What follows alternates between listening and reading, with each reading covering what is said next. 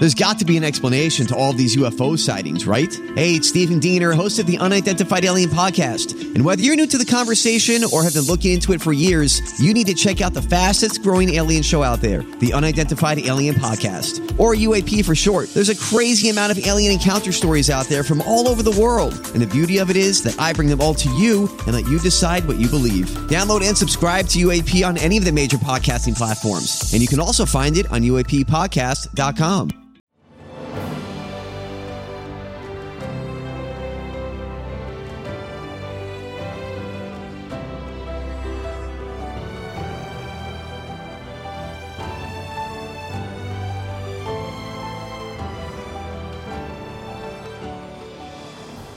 Welcome to the newest episode of Beyond the Fame with Jason Fraley. I'm your host, Jason Fraley, picking the brains of the top filmmakers, musicians, and artists of our time. Stanley Kubrick's A Clockwork Orange made its UK premiere 50 years ago last night. I spoke with star Malcolm McDowell in 2016 about his Amazon series Mozart in the Jungle, which continued his passion for classical music just like Alex DeLarge. Hey, Mr. McDowell, thanks so much for joining WTOP in D.C. How are you doing? Oh, great. Thank you. Very well. Thank you for having me on. No, are you kidding me? The honor is all ours. It's such a privilege. Thank you. We're here to talk about Mozart in the Jungle, Amazon streaming show. It had a nice acclaimed first season and is about to return for season 2. Yeah. You and I both know what it's about, but let's hear in your own words, in case our listeners haven't seen the show yet and maybe they missed season 1 but are curious about season 2. Tell us a brief, synopsis and who you play. It's a comedy drama, basically about an orchestra. That's the very heart of our show. We're members of an orchestra, and that's what binds us all together. And but it's basically lifting the curtain to look into their lives, and all the personal stuff when the performance is over, and the rehearsals start, and the whole deal. And follows this young girl is one of the streams of it, and her they're played by Lola Kirk, who's a wonderful young actress, and she's this young oboist coming in, trying to audition and get into this orchestra, and moonlighting on Broadway shows, and they rush from one job to another, and they try to try to make ends meet in the Big Apple, and then my character is Thomas Pembridge, who's an eminent conductor who has been pushed upstairs onto the board of the orchestra, and who's now the artistic whatever it is. He doesn't really know what his title means, and basically it's just to get rid of him because they want to bring in this young Rodrigo, this young, wonderful talent from South America, and played by Gael Garcia Bernal, who's this wonderful actor. Yeah. And they want to make the orchestra more accessible to young people and bring younger people in. I mean, it's Guatemala, in L.A. Yeah. It's exactly based, inspired by him. And, in fact, Guatemala is in the first show, which is fabulous. And I've actually worked with Guatemala. I did a Shakespeare piece with the orchestra. It was so much fun down at Disney Hall. Anyway, the first season, my character is in conflict with Rodrigo because he's jealous, obviously, and also being shoved upstairs by the younger talent.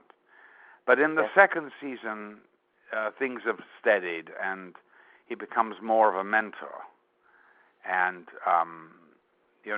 but I love playing this part because he's such a dichotomy of emotions, nothing that you think he's going to react to is the same way, and so everything is, everything is sort of up in the air and different, and I just love the character. He's like a child, really, and he throws his toys out of the pram, and he'll react very quickly, and then, of course, in the light of day, he'd change his mind and stuff. So I never know with him what his moods are going to be, but he's a delight to play and very funny. I find him very funny, very amusing, you know, and he'll be talking about, I don't know, to a journalist played by Jason Schwartzman. And by the way, Jason is the one who found the book, bought the rights, and it took him 10 years to get this thing going the way he wanted it to, you know, work out. And so he spearheaded this whole thing. He did, actually. Yeah, he did. And I think he then, you know, got his family behind him, and, you know, Roman Coppola is part of the family. And then I know that, you know, they gave it to Paul Weiss, and, you know, Paul is one of our great screenwriting directors, and he's got a movie out this year called Grandma, which you know, I would suggest all your listeners go watch this movie. It's fabulous, with Lily Tomlin, one of my favorite movies of the year, and I know he's going to be up for consideration. So, you know, we've got really great people working on this thing, and everybody loves it. We're doing it, you know, because we passionately believe in it, and if you do that, then, you know, you can't go really wrong. I mean, I don't know.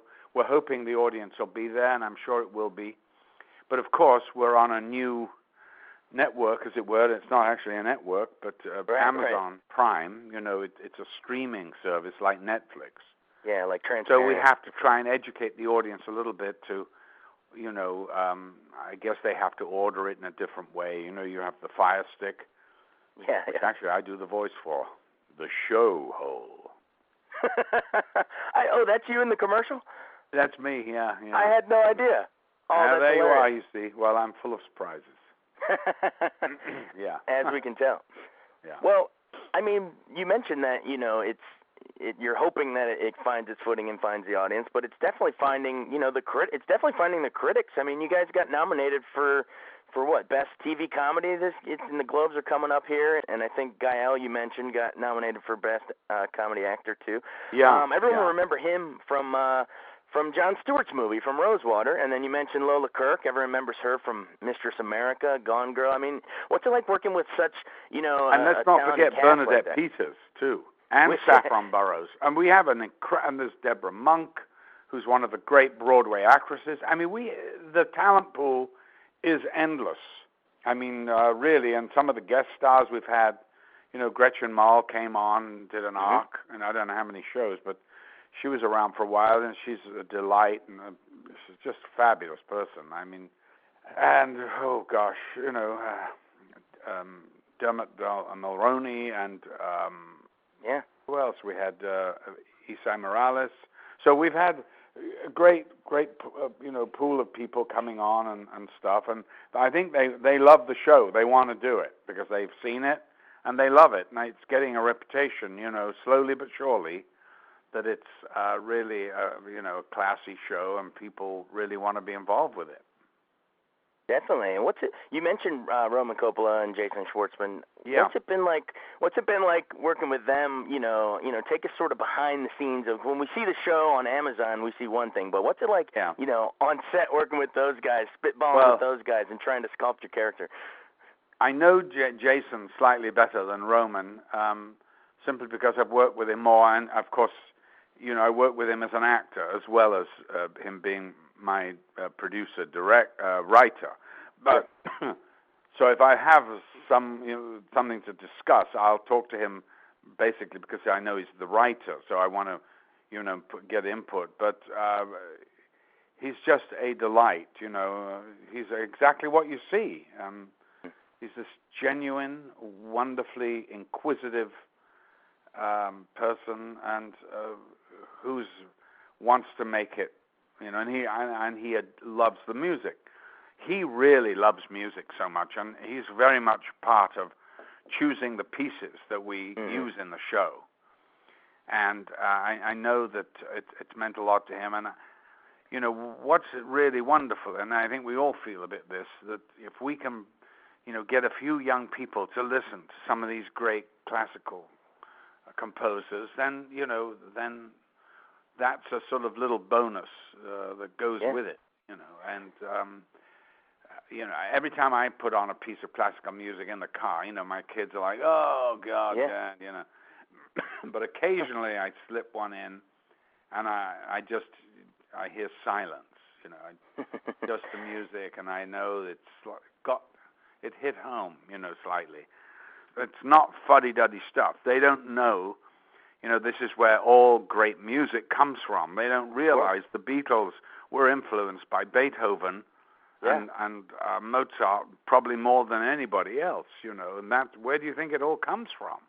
Yeah, exactly. That's the source. It's interesting you say that, too, about, you know, trying to bring in a younger generation to get to, you know, classical music and orchestras, because us being a station here in D.C., you know, we got the Kennedy Center, and they just had they've been trying to do the same exact thing. They've brought in, I'm trying to think in recent years, they brought in, you know, Kendrick Lamar and Nas and some of these people to play with a live orchestra, trying to maybe bring in a new generation. So maybe your show can do the same thing. That's really an interesting I hope it can.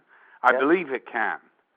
And, you know, because we make it is a comedy. So we are, you know, but it's not overtly smack 'em over the head comedy. Yeah. It's just one of those quizzical smile kind of thing after a scene, you know, of, I mean, there's so many great stuff. And, you know, it's just loaded with it. So I just hope we get the audience. I think we will, you know, but it takes time to educate, you know, the great American public to a different kind of delivery system, you know, streaming. I mean, we're right on the cutting edge here. I didn't think I'd say that about my career, but hey, I've ended up doing that. You've been on the cutting edge a time or two before. You mentioned the classical music, and man, all you have to do is say Malcolm McDowell classical music, and you think of all those great uses of Kubrick in Clockwork Orange. Man, I mean, you've been championing classical music for a while there, sir. Yes, I know I'm very privileged to do it, but here's the joke: the ad line for Mozart in the Jungle is sex, drugs, and classical music. That is exactly the ad line that Kubrick chose when Clockwork Orange. But I think he just had the words ultra-violence added on. And the old in-out added in there. That was the ad line. So life has become a circle for me. Definitely. Yeah. Do you? We went into the show a bunch, but let's end on the Clockwork Orange then. So you mentioned Kubrick. What was it about his genius and be able to lace in that music like that, and you know, to be able to change speeds and, you know, some of those fast forward scenes, and, you know, you ruining Singing in the Rain forever for everybody else. Well, I'm responsible for that myself, and I did apologize, you know, to the man responsible, but. The thing is that, you know, Kubrick knew so much about these great composers, and, you know, he really loved music. And see any of his movies, the soundtracks are revolutionary, you know. And I think Clockwork Orange was the first album from a movie that, you know, to go platinum. It was the biggest selling soundtrack, and people realized then you could actually make money from movie soundtracks. They didn't know that before Clockwork Orange. So, you know, Stanley introduced me to Beethoven through that part, and I've been a fan, you know, ever since. Of course, I love classical music, but I also love everything else. You know, I can listen to anything pretty much. I love folk music, I love the blues, I love rock, I love it all, you know, and there's no reason why you can't love everything. And final question, if you were with your eyes pried wide open at a screen, what would Malcolm McDowell be watching? I would be watching Mozart in the Jungle because I'd want a good laugh. So don't expect me to say anything else. Somehow I knew you'd say that. Hey, that's a perfect way to bring it full circle. Well, exactly. Hey. Listen, it's been a real pleasure talking to you. Thanks so much for joining us on Beyond the Fame with Jason Fraley. Remember to hit the subscribe button and give us a 5-star rating if you like what you hear. We'll see you next time.